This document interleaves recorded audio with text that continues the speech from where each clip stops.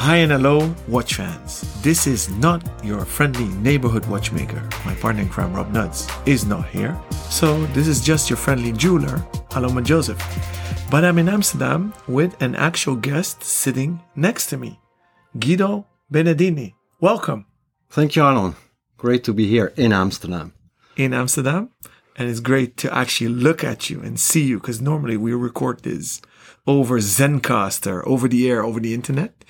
So I'm very excited to record this real-time show episode with you. Guido, you're half Dutch. So how is it to be back in Holland? Well, it's great, Alon. It's 3 years I didn't come to Holland because of the whole COVID issue. No, great.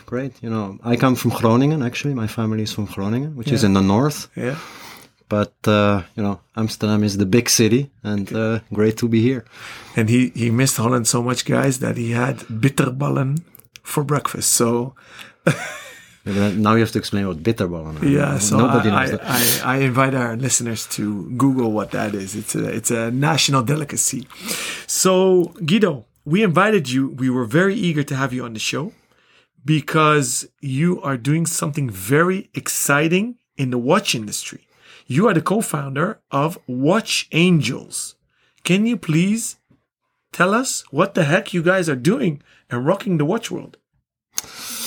Yeah, Alon. So Watch Angels is a new model in the watch industry, a new business model, which we call manufacturer to consumer. So it's the logical consequence of going more direct than direct. So the digitalization of the business has allowed us as manufacturers to create watches directly with the customer and let the customer participate to the production process. So involve them in all the steps of a production.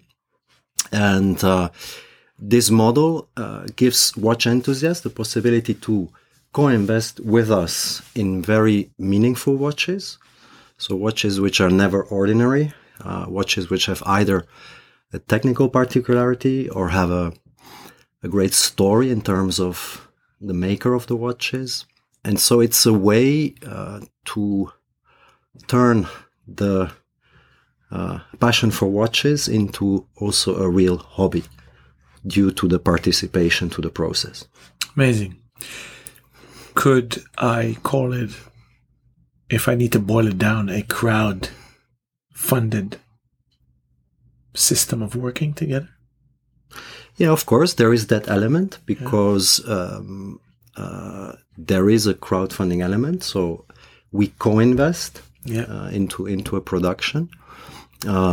Yes, maybe the difference with the current crowdfunding models is that you co-invest with the factory directly. Mm-hmm. So there is no, let's say, brand in the middle. You go directly to the source. And it's a model which is completely dedicated to the watch enthusiast. Yeah. So sorry to interrupt. So our listeners sometimes sit behind the desk or on their mobile and they want to look at what we usually discuss on air. If I remember the website by heart, it's watchangels.ch, correct? That's correct. Yeah, so it's WATCHANGELS. I'll do that over.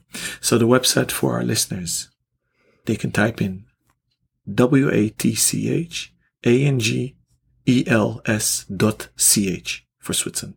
Yeah, that's correct. And of course, the name says angels. Yeah. You know, like from angel investor. Huh? Yeah. So yeah, and the URL indicates that you're based in Switzerland. That's so correct. You're Swiss-based, Swiss manufactured, and you just mentioned the factory invest. What did you mean by that? Well, it means that not the entire amount required for a production is put by the watch enthusiast. No, but you guys have a factory. Oh, yes, we have a factory. Yeah. What I mean is that the risk is shared. So that means that the factory takes part of the investment and the watch enthusiasts take part. Amazing. So coming up to all the projects that you do, how did you come up with this idea?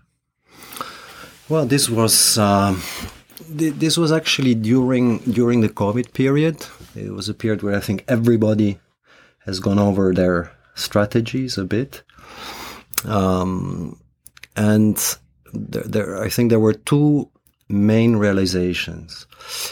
One was that the digitalization of the business really gave the possibility to go directly to the consumer. Okay.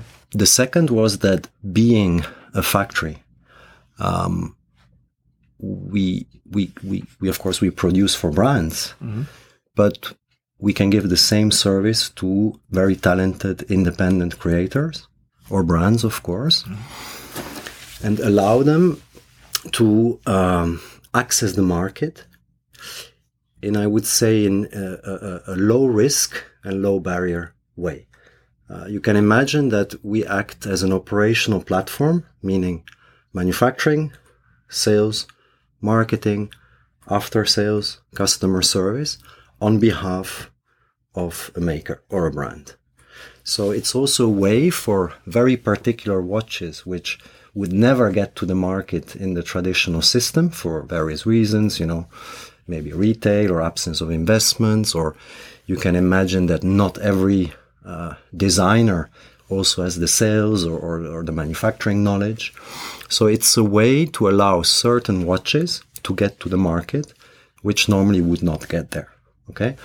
And so that's, I think, interesting also for the watch community, because it's nice to know that you have contributed to bring a meaningful new piece to the watch market. Amazing. So what's your track record in the watch industry, and how did you end up with or at Watch Angels? Oof, it's a long time ago now. No, I started in the Swatch Group in Italy, so in Italian subsidiary, and so I started as brand manager for Blancpain, and then one day I got transferred to Switzerland, and have been active there in various brands as marketing director. So Swatch, Longines, Tissot, and Rado.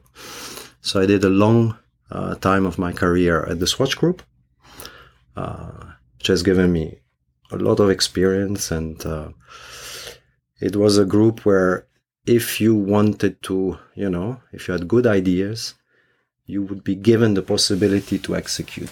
And I'm very grateful for that. And but then there's always a moment you want to do something different. And so I exited the group to start a startup. Yeah.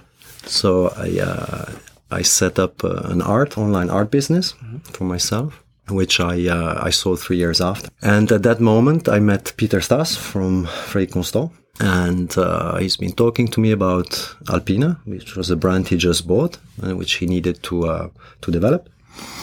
And that's how I ended up as CEO of Alpina. And this I did 5 years until I decided to take a new direction. And that's when I met my partner in Watch Angels, and when we set up Watch Angels. Amazing. Congratulations. So what did you not like in the watch industry, and what did you do like, and how did you combine those contradictions in Watch Angels? Well, the great part of my career has been on the marketing side of the industry, and I must say that on that side there's been very little I didn't like, because I had the chance to work in different brands, so it was always a new challenge to apply ideas. And the watch industry is very based on creativity, on creating narratives. So for me, it has always been very exciting, and I had the possibility to do it for different brands, and always interesting brands. So there was not much I didn't like.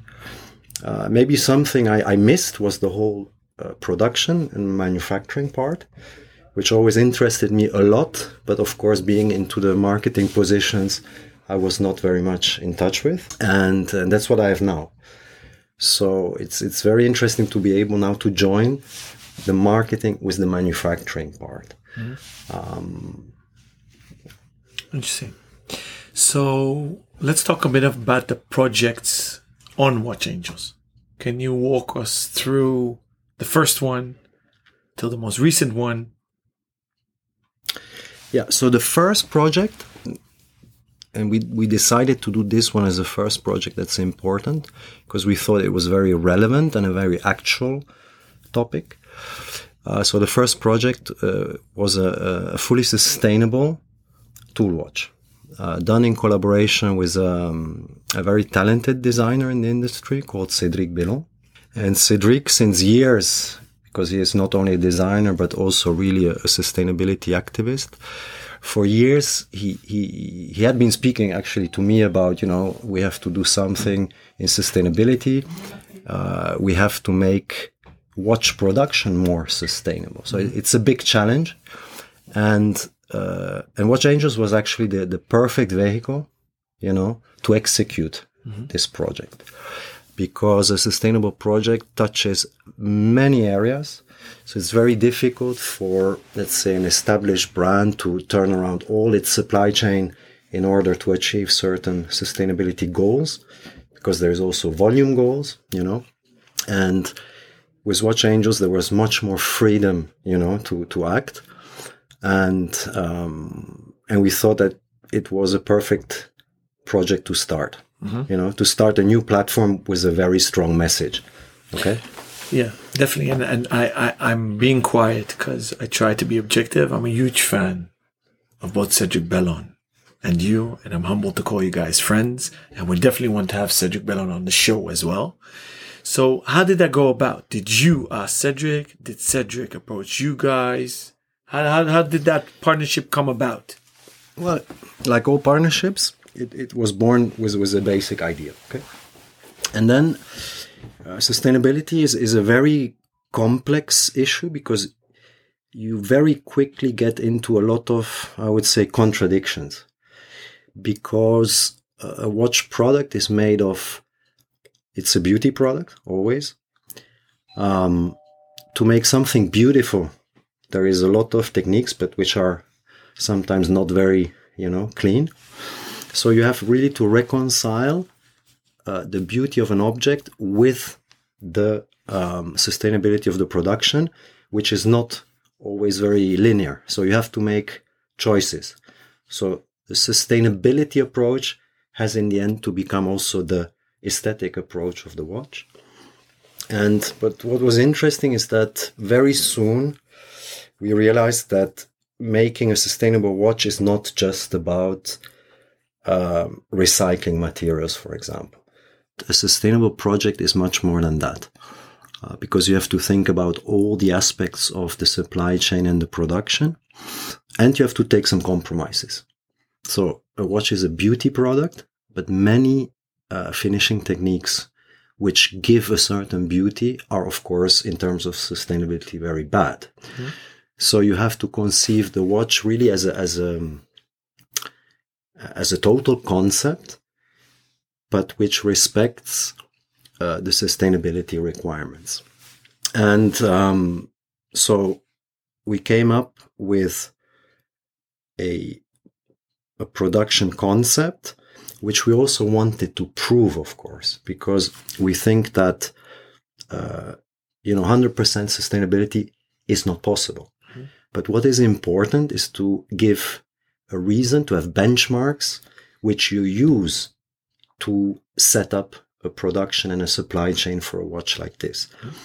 And what is important, because in terms of the industry as a whole, if you really want to create something, one day big volumes have to be made sustainably, because selling one sustainable watch is not enough. If the industry wants to become more sustainable, the volumes have to be more sustainable, and every part of the industry, every supplier needs to improve the way he treats this aspect.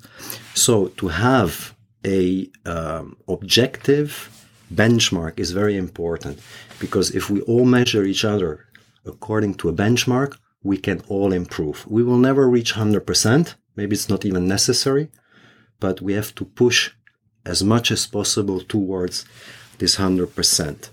So what we did is, in order also to choose, because you can imagine, everybody says, okay, this is beautiful. Let's do it like this. Let's gain here. If you go about this without an objective benchmark, it's very difficult. You can make no choices. You end up really in something which, might even also be perceived in the end as greenwashing. So what we did is we set up a sustainability index, which takes into account the sustainability of every component produced, measured on various criteria, and weighted on the proportion of the weight of that component on the total watch. So, of course, the case, for example, is what weighs the most on a watch. Where you can gain the most is on making the case more sustainable. So we said we have to prove the approach. Okay, make sure that when we say it's sustainable, there is a reason to say this. So that was point one, and this allowed us also to make choices. And then we developed a production method which was based on 3 principles. So the first one was the circularity, okay? Meaning the recyclable nature or recycled nature of all the materials. Of course, you have to think that recycled is not enough if, for example, it is very unsustainable at the end of the life cycle to get rid of that material, okay? So you need both recycled and recyclable. The second principle, which is really the low-hanging fruit in the end in terms of sustainability, is the proximity aspect. So you have to imagine that a Swiss-made watch with the 60% criteria, there is still a lot of components which travel a lot from one supplier to the other and then from one country to the other. So producing a watch creates a lot, of course, of CO2 in terms of transport. So proximity is important. So we produced everything in Switzerland. And there, of course, the index improves a lot in terms of sustainability. And of course, the last principle is the transformation. So the manufacturing has to be sustainable. And to do that, of course, we produced with by trying to use less energy possible. This required by Cedric to design the watch in such a way that we could machine it very quickly. We machined the watch with state-of-the-art equipment, so using less energy. And of course, we used sustainable energy for this, from a sustainable label in Switzerland. So again, I would say important is we had an objective parameter to make choices, and Cedric has designed and imagined the watch in order to maximize this sustainability index. Which is amazing, and that's what I clicked on very much so when I joined as a watch angel in the beginning, because I loved the idea of watch angels. I love the design Cedric made and his philosophy behind it.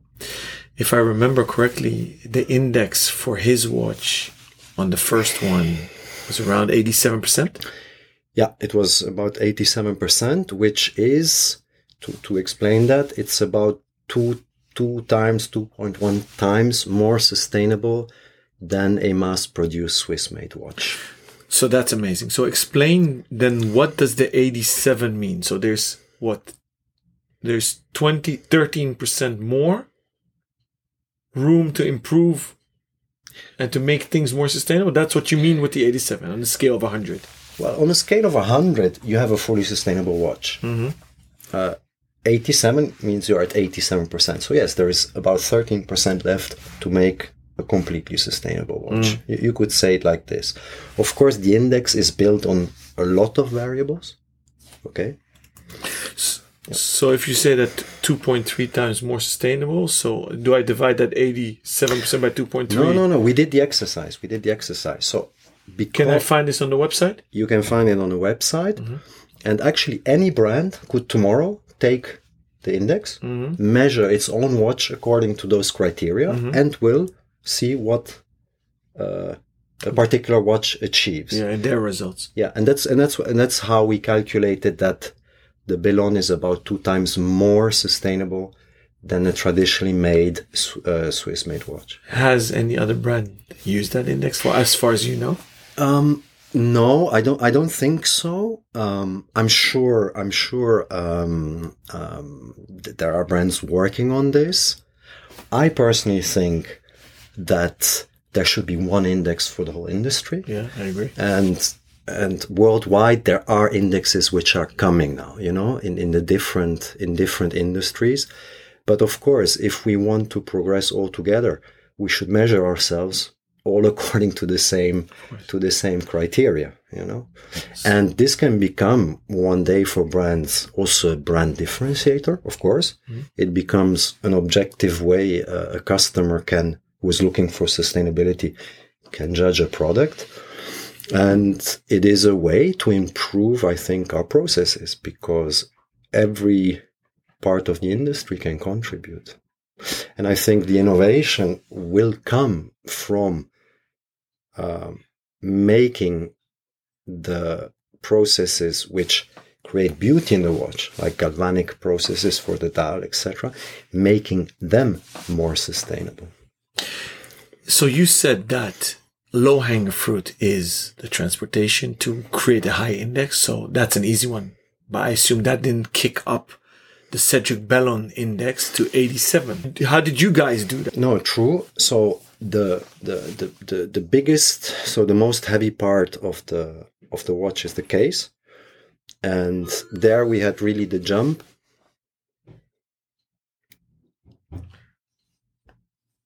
Yeah, so the case is the heaviest part of the watch, so that influences the index a lot in the weight of the index, and there we could achieve a very good score because the Bellon has been the first watch produced with 100% recycled and certified stainless steel.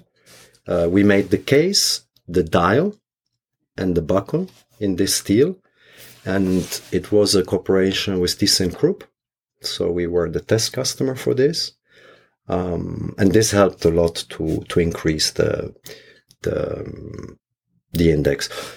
Of course, you always have to think it's more expensive to produce a sustainable watch. For example, this steel is more expensive than traditional steel, and there, for example, we could compensate with the Watch Angels economic model, which is factory direct.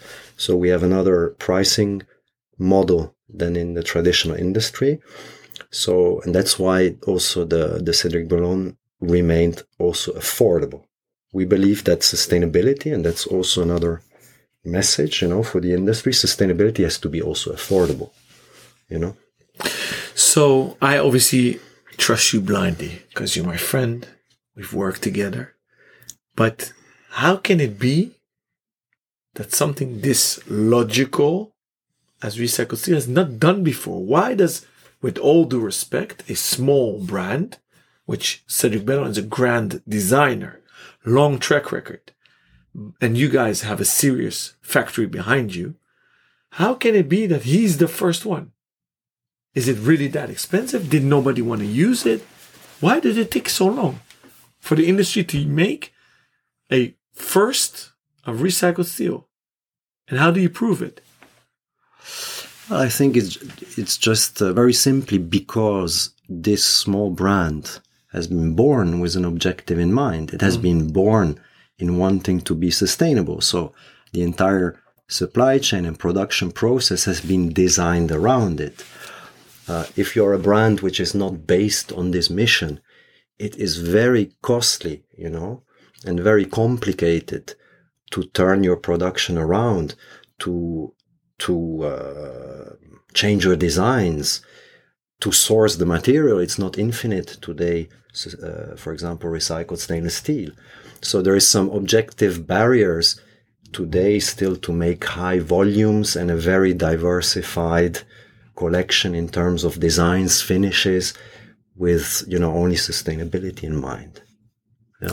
So I don't want to blow my own horn, and people that know me know that I'm a fan of sustainability. I'm a fan of Cedric Bellon. I had the honor with my family-owned and run business, Ace Jewelers, to create a nice collab with you guys, which we're not specifically going to talk about today, but something that I enjoyed the most in that journey is the open letter that Cedric and I wrote to the industry to motivate them to crack up their sustainability index. Now, since we all together have done that, and since Cedric started with his own brand, because he likes to stay behind the scenes. He doesn't like to be in the limelight. That's his character. He's very modest. Did you guys inspire other watchmakers? Are there other brands that today now use the recycled steel as well? Or have used? Well, first of all, we hope so, because the objective is really that we don't want to be the only ones. We really think that one of the new competitive factors of the industry has to be sustainability. So also the letter you guys did had this message. So it's a very positive message. If sustainability would be factored in, you can imagine, for example, into the Swiss made criteria. Could be interesting, right? It would reinforce the value of Swiss made. Yeah, of course. And could have various positive spin-offs, you know. So we hope we encouraged other brands. I know that the demand for recycled stainless steel is there. It's coming from different brands. Different steel makers are gearing up to do this. Of course, it's very big companies. They need huge volumes. So they also need huge volumes to make it economically, viable for them. Yeah. So, but the tipping point will come one day, you know, and maybe one day everybody uses 100% recycled, or the price of a watch will be matched to the degree of sustainability. All these models are possible, and who knows how it will go in practice. But yeah. You mentioned that. Basically, in other words, you said that Cedric Bellon forced you guys, with your manufacturing capabilities, to rethink the whole process. How difficult was that? And did you guys implement stuff that you used on these trial runs into daily production for the whole production line of other things you manufacture? Yeah, so it has really been a two-side work. Because, of course, the designer can provide you with as we said before, with a product you can produce quicker. Okay. So the design itself can increase or decrease sustainability. So in that sense, it was a common work. I must say it's interesting because within the process of creating a watch like this, sometimes you go back to wanting to do things because, you know, we love watches and you see aesthetic solutions which you like more, but then you have to pull back again and say, okay, if I do that, what happens to the sustainability index? So the art of Cedric has been actually to still make beauty out of a sustainable product. And this was in the end the real challenge is how do I make a beautiful watch but still respect, you know, some criteria, and how do I make this sustainable beauty attractive to the final customer? That's also then the challenge. And to your question, if we use this in our daily production, no, not really, because we respond to the needs of our customers. So we produce what they ask us to produce. But this said, we are a very state-of-the-art factory, so we respect all the basic sustainability requirements, which are there by law, of course. Mm-hmm. Yeah. Have you been accused of greenwashing? No. Nobody has. No. No. I must say no, maybe, but maybe because we did not claim it was 100% sustainable watch. We just, and that's the objective of the index. We said what we did and we measured what we did. Yeah. So of course we accept critics or if somebody says we do greenwashing, fine, but we will always go back to this index. We say this is how we did it, this is the choices we made, and this is the index we achieved. Very transparent, very un-Swiss, if I may say so. I mean, this is not the Swiss way, transparency, right? They like this. Well, I would say, Alon, it's a nice provocation. I would say Swiss are not untransparent. Swiss are discreet. It's potato. Huh? So, but let's say the whole luxury industry doesn't like transparency. Let me take it out of a geolocation. Now, on topic of transparency, you mentioned several times the 60% ruling for making something Swiss or not, to have the legitimacy to use the label Swiss made. What is your personal opinion on that ruling? Do you think it's fair, not fair, reasonable? It went up from 50 to 60. That's correct. But a lot of consumers are actually shocked by the fact that it's not 100 or something close to 100. What do you think about that, you personally? Well, I personally think that, it's a question of industrial organization in the end. I believe we can do much better in Switzerland. I believe that in the long run, the percentage, it would only be good if it increases, but on condition that volumes of Swiss made increase. So it has to go together with the capacity to produce, because if not, it would mean that prices would skyrocket. Many brands would then be out of the market. So it's a complex issue, but for sure, in the long run, it would be good if the index increases, because in the end, it means we can extract more value from our products. I mean, Switzerland, the mission of Switzerland is not to make, very, very cheap watches. The mission of Switzerland is to sell the competence and to sell value. And that's important for a luxury business. So yeah, I think, for example, the sustainability factor, if that would be inside the index, of course, we are not there yet, and we have to see how to do that. But that would be very interesting. That would really increase also the value of a Swiss-made production for the customer. Yeah. So we would be able to extract also more value from our products. Fantastic. Politically correct answer. You should go into politics, Guido. This is an internal joke. Sorry, guys. He's actually. I'm not sure it was so politically correct. No, it was. It was.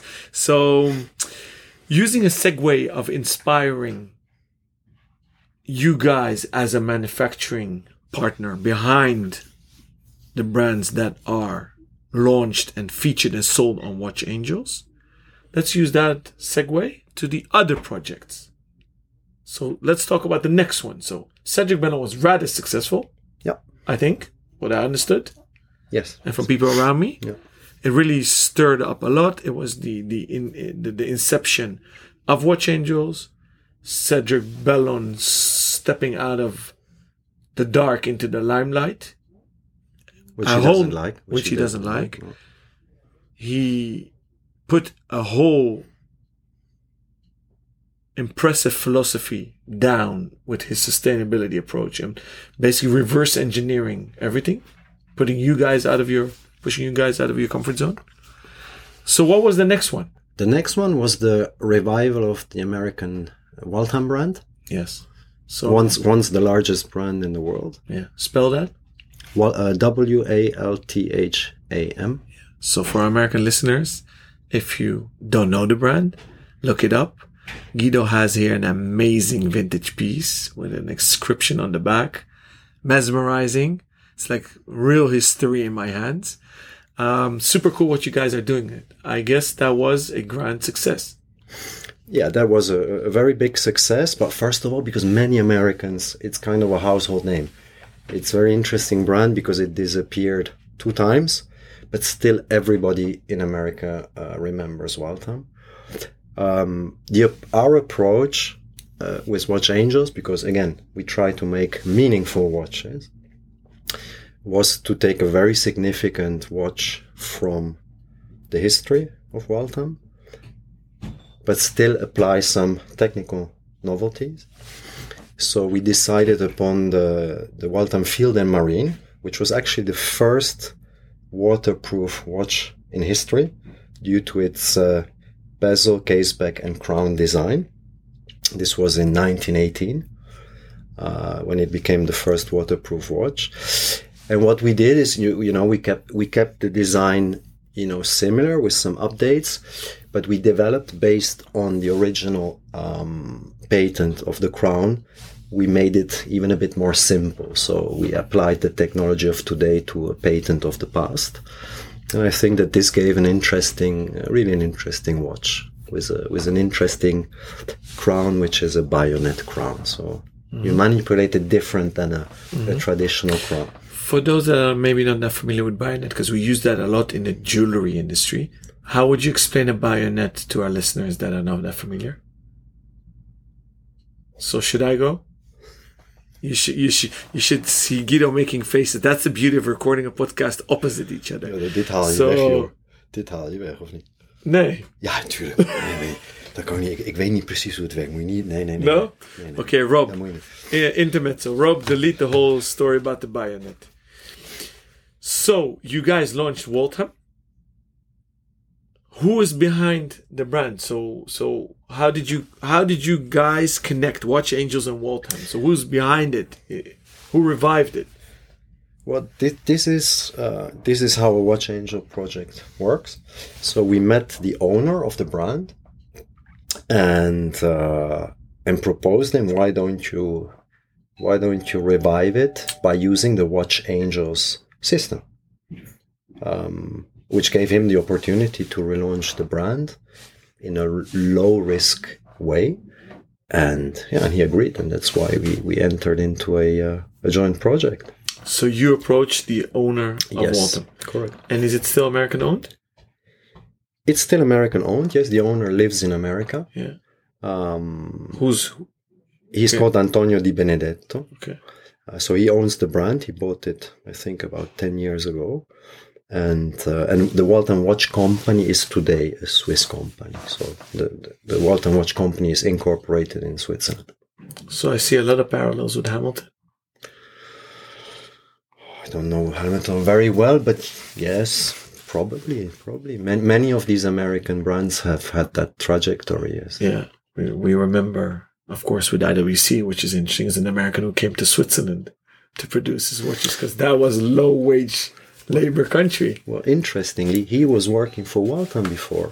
So the interesting of the Waltham brand is that it was the first brand who industrialized watchmaking in the US. In the US, amazing. And it was called the American, the American method of watch manufacturing.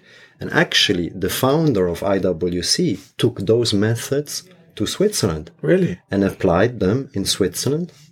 Together with IWC, yes. Which was Mr. Jones. Ariosto Jones, yes. Ariosto correct. Jones, That's correct. Yeah, amazing. So, and where were they based originally? Waltham in the US?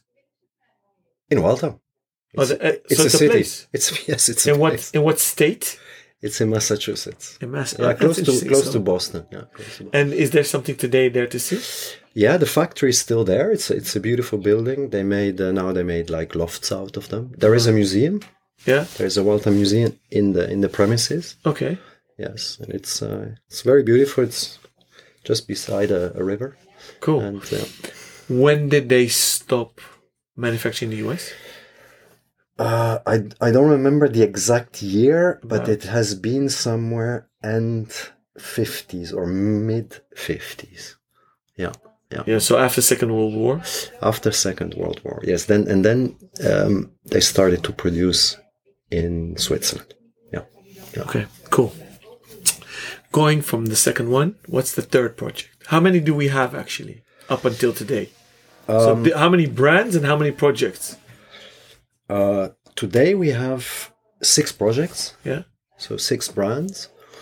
And the third one, very interesting also to illustrate a bit our approach, is it's called Bühlmann Dive Watches. Mr. Bühlmann was a Swiss scientist who studied breathing, you know. Mm-hmm.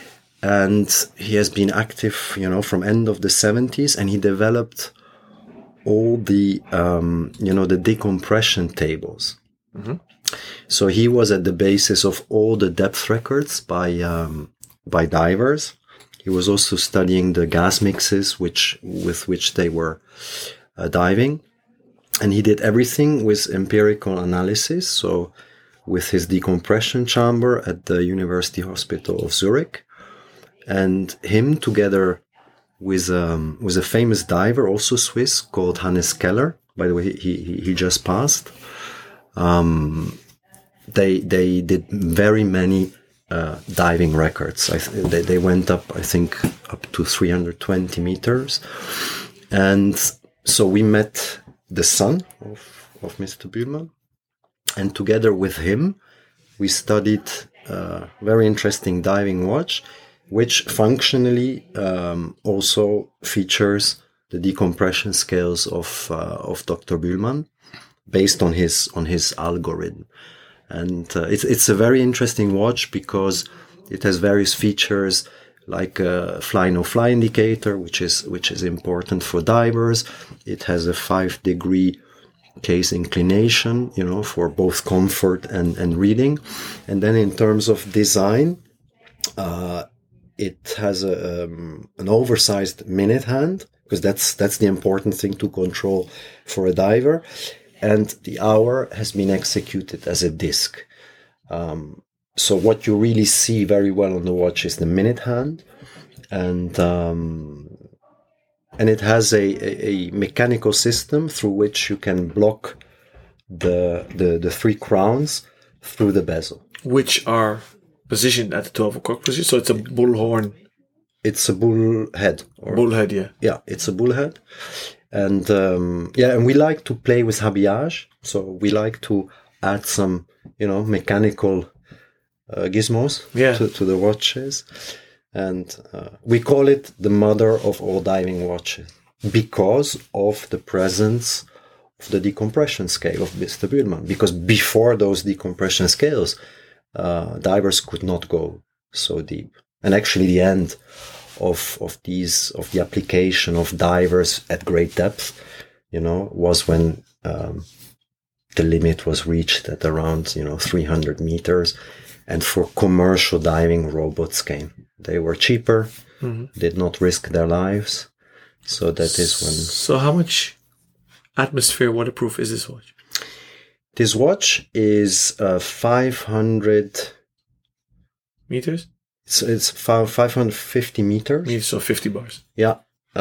Which was actually the record he achieved in his decompression chamber so with real divers inside at the University Hospital of Zurich. Yeah. Cool. So for our listeners, it's spelled BUHLMANN. Going from this cool, funky watch, and historically very impressive, did this watch exist, or did you guys made it as a tribute to him? Oh no, this we made as a tribute to him. So it's a new design? It's a completely new design, and the partner in this was the son. So it's the son of Professor Bühlmann. Yeah, amazing. Okay, so this actually never existed? No. So I didn't even know that. It never existed, and this design identity will also be the basis for the next watches. So you will always see a Bühlmann with a big minute hand and a hour by disc. Going to the fourth project. So the first project we did with another very talented designer in the industry who's called Thomas Funde.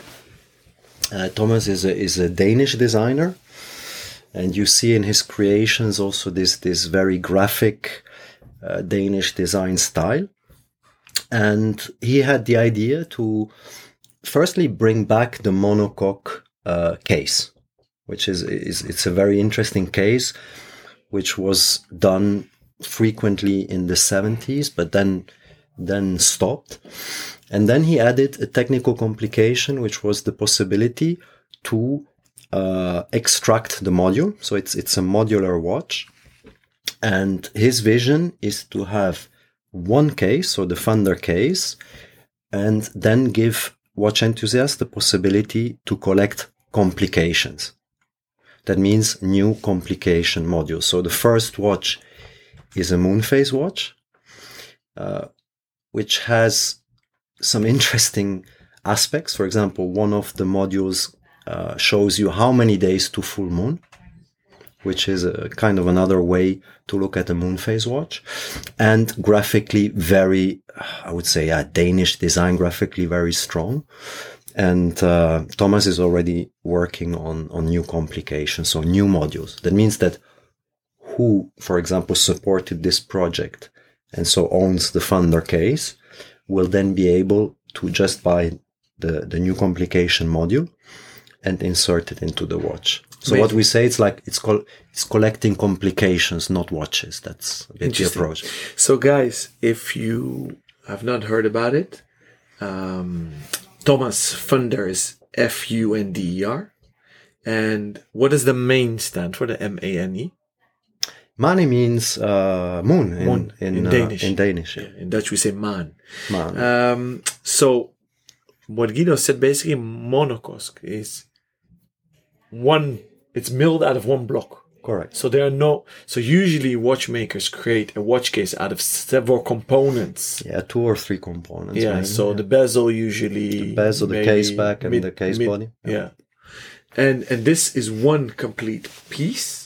And then you literally push out the module that contains the glass and the whole movement. The movement. And the backside. And the case back, yes. Yeah, so for those that are hardcore watch geeks might remember Japy, Japy. That is what this reminds me of. Super cool. Very Danish design. I know Rob will love this because, as you guys know, he's very active in Scandinavia and he stirs the pot at Argonaut watches. So very cool. And I love the Danish design. Almost as good as Dutch design, but they're almost as good as Dutch design. I'm kidding, guys. The Dutch design they do well, but not so much in watches. Interior, the Dutch do very well, and maybe art, but the Danish in product design are very good. I agree on the art. I agree on the art. Yeah. So, if I counted correctly, we were at 4 now, right? What's 4. And what's then the 5th one? The 5th was a Biur. Biur, yeah. So the famous Biur, the German pilot watch. So here we also did a reinterpretation. We imagined how the Biur would be done today. And that was executing it as a chronograph. Okay. So it's a monopusher chronograph. And also here we have an interesting particularity, which is that you can set the elapsed time counter, which is at 12 o'clock. You can set it by turning the bezel. So there is a mechanical system which allows you to do this. And of course, this watch, all the specs correspond to the original Biur specs. So it's really a Watch Angels design type. They were called design types because different manufacturers would do a version based on the specifications of the German army. Yeah, so let's talk. What is a B-Uhr, which means a B, hour, watch. An Uhr in German is also watch. What does that stand for? So B-Uhr stands for Beobachtungsuhr, which is observation watch. So it were very precise watches which were mainly used as mother watches on ships in order to establish longitude and latitude. This was the historic legacy of the observation watch. In terms of aviation, of course, the navigator would do all of his chart work and establishing position, flight time, etc., based on the BUR, meaning it had to be very, very precise, because at a certain speed in a plane, even a couple of seconds difference would put you out of course. Okay, so that was the main spec of a BUR is precision, and that's why they were always anti-magnetic. This was one of also the features, because magnetism would affect, of course, the precision. So is this watch anti-magnetic? Yeah, this watch is anti-magnetic. And you did that with soft iron? We did that with soft iron, and what we did, which is, I think, an interesting feature of this watch, we opened the case back, so it has a sapphire case back. So you see the cage through the crystal, and we engraved the military markings, so the traditional military markings, directly on the soft iron cage. So it's a see-through back, which shows you the cage and an engraving, which is very nice, actually. Yeah. Interesting. So if you want to Google this watch, it's spelled B-UHR, and then Baumuster B, B-A-U-M-U-S-T-E-R B. How many Gauss can it resist? 4,800, or I'm being too technical? Sorry, I'm geeking out. No, you're not being too technical, but to be honest, I don't know. All right. So homework for our listeners. They can Google it. For our... Die moet je ook weghalen, jongen. Ik kan toch niet weten hoeveel Gauss daar gaat. Dude, the listeners want to know this stuff. Okay, Rob, intermezzo note for you. Delete the whole question about the Gauss. So Guido, 5. Did we forget a project? Check it. Go on projects.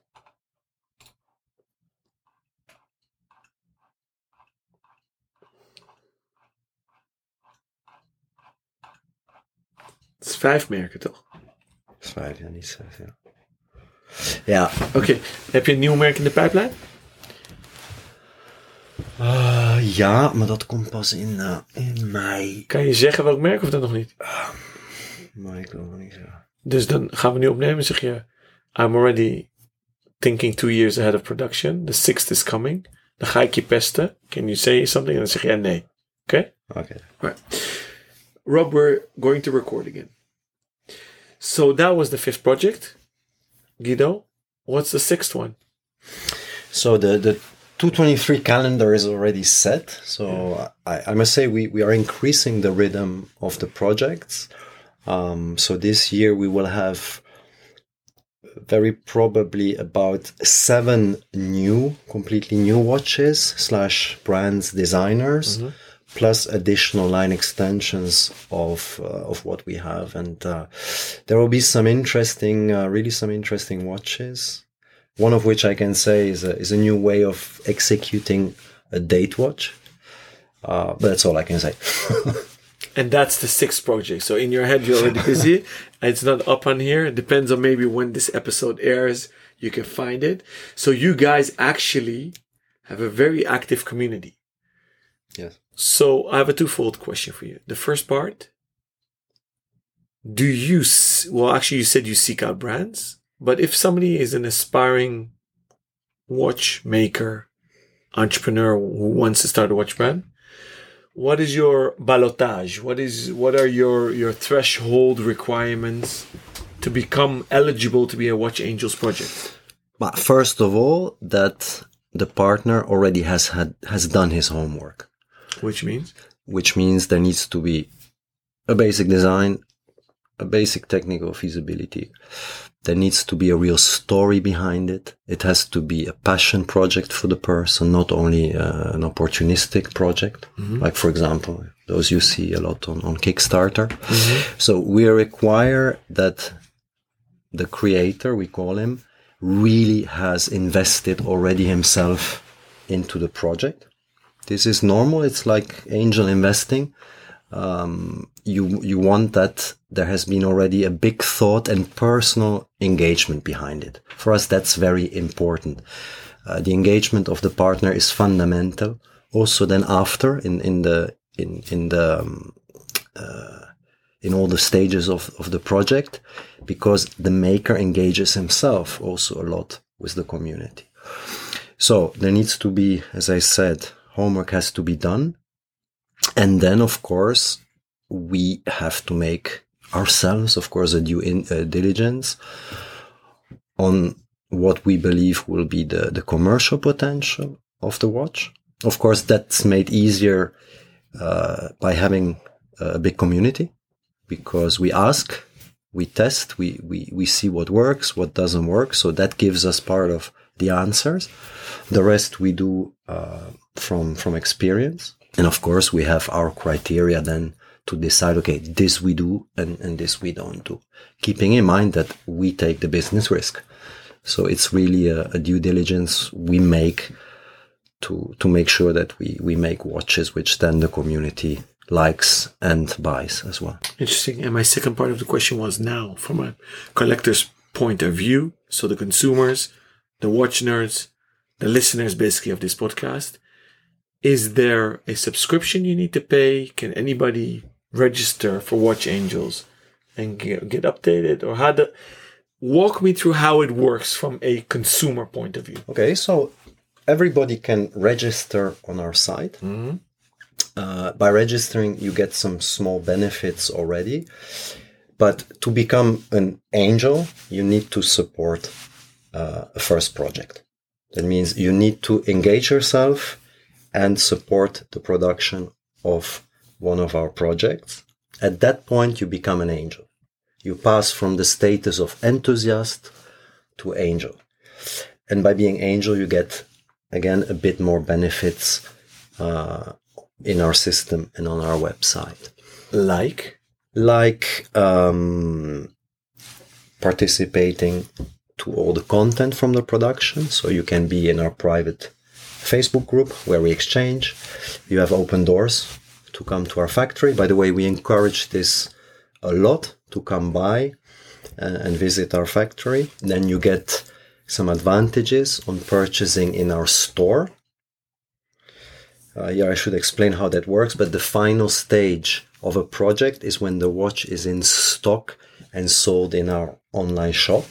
There an angel has some significant advantages in terms of price. And of course, the by being part of the private Facebook group and having the direct access with us, again, the community can dialogue with the manufacturer. So we answer questions, we share pictures,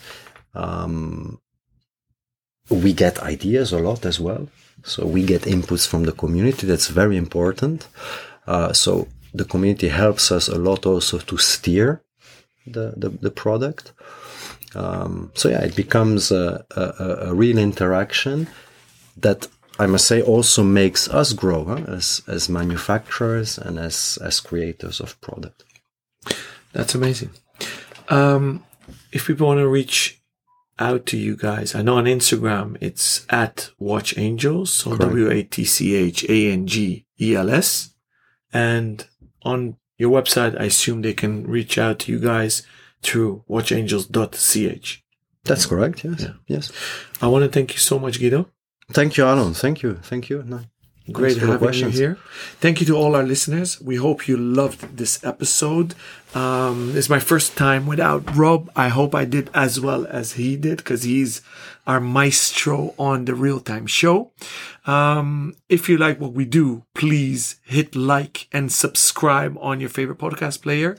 We would love to hear your feedback. If you have any questions for Guido, you can also reach out to us. You could find Rob Nuds on Instagram at ROBNUDDS or via email rob@therealtime.show. And obviously you can reach out to me on Instagram. It's at ALONBENJOSEPH, and obviously by email, which is my first name, Alon, at therealtime.show.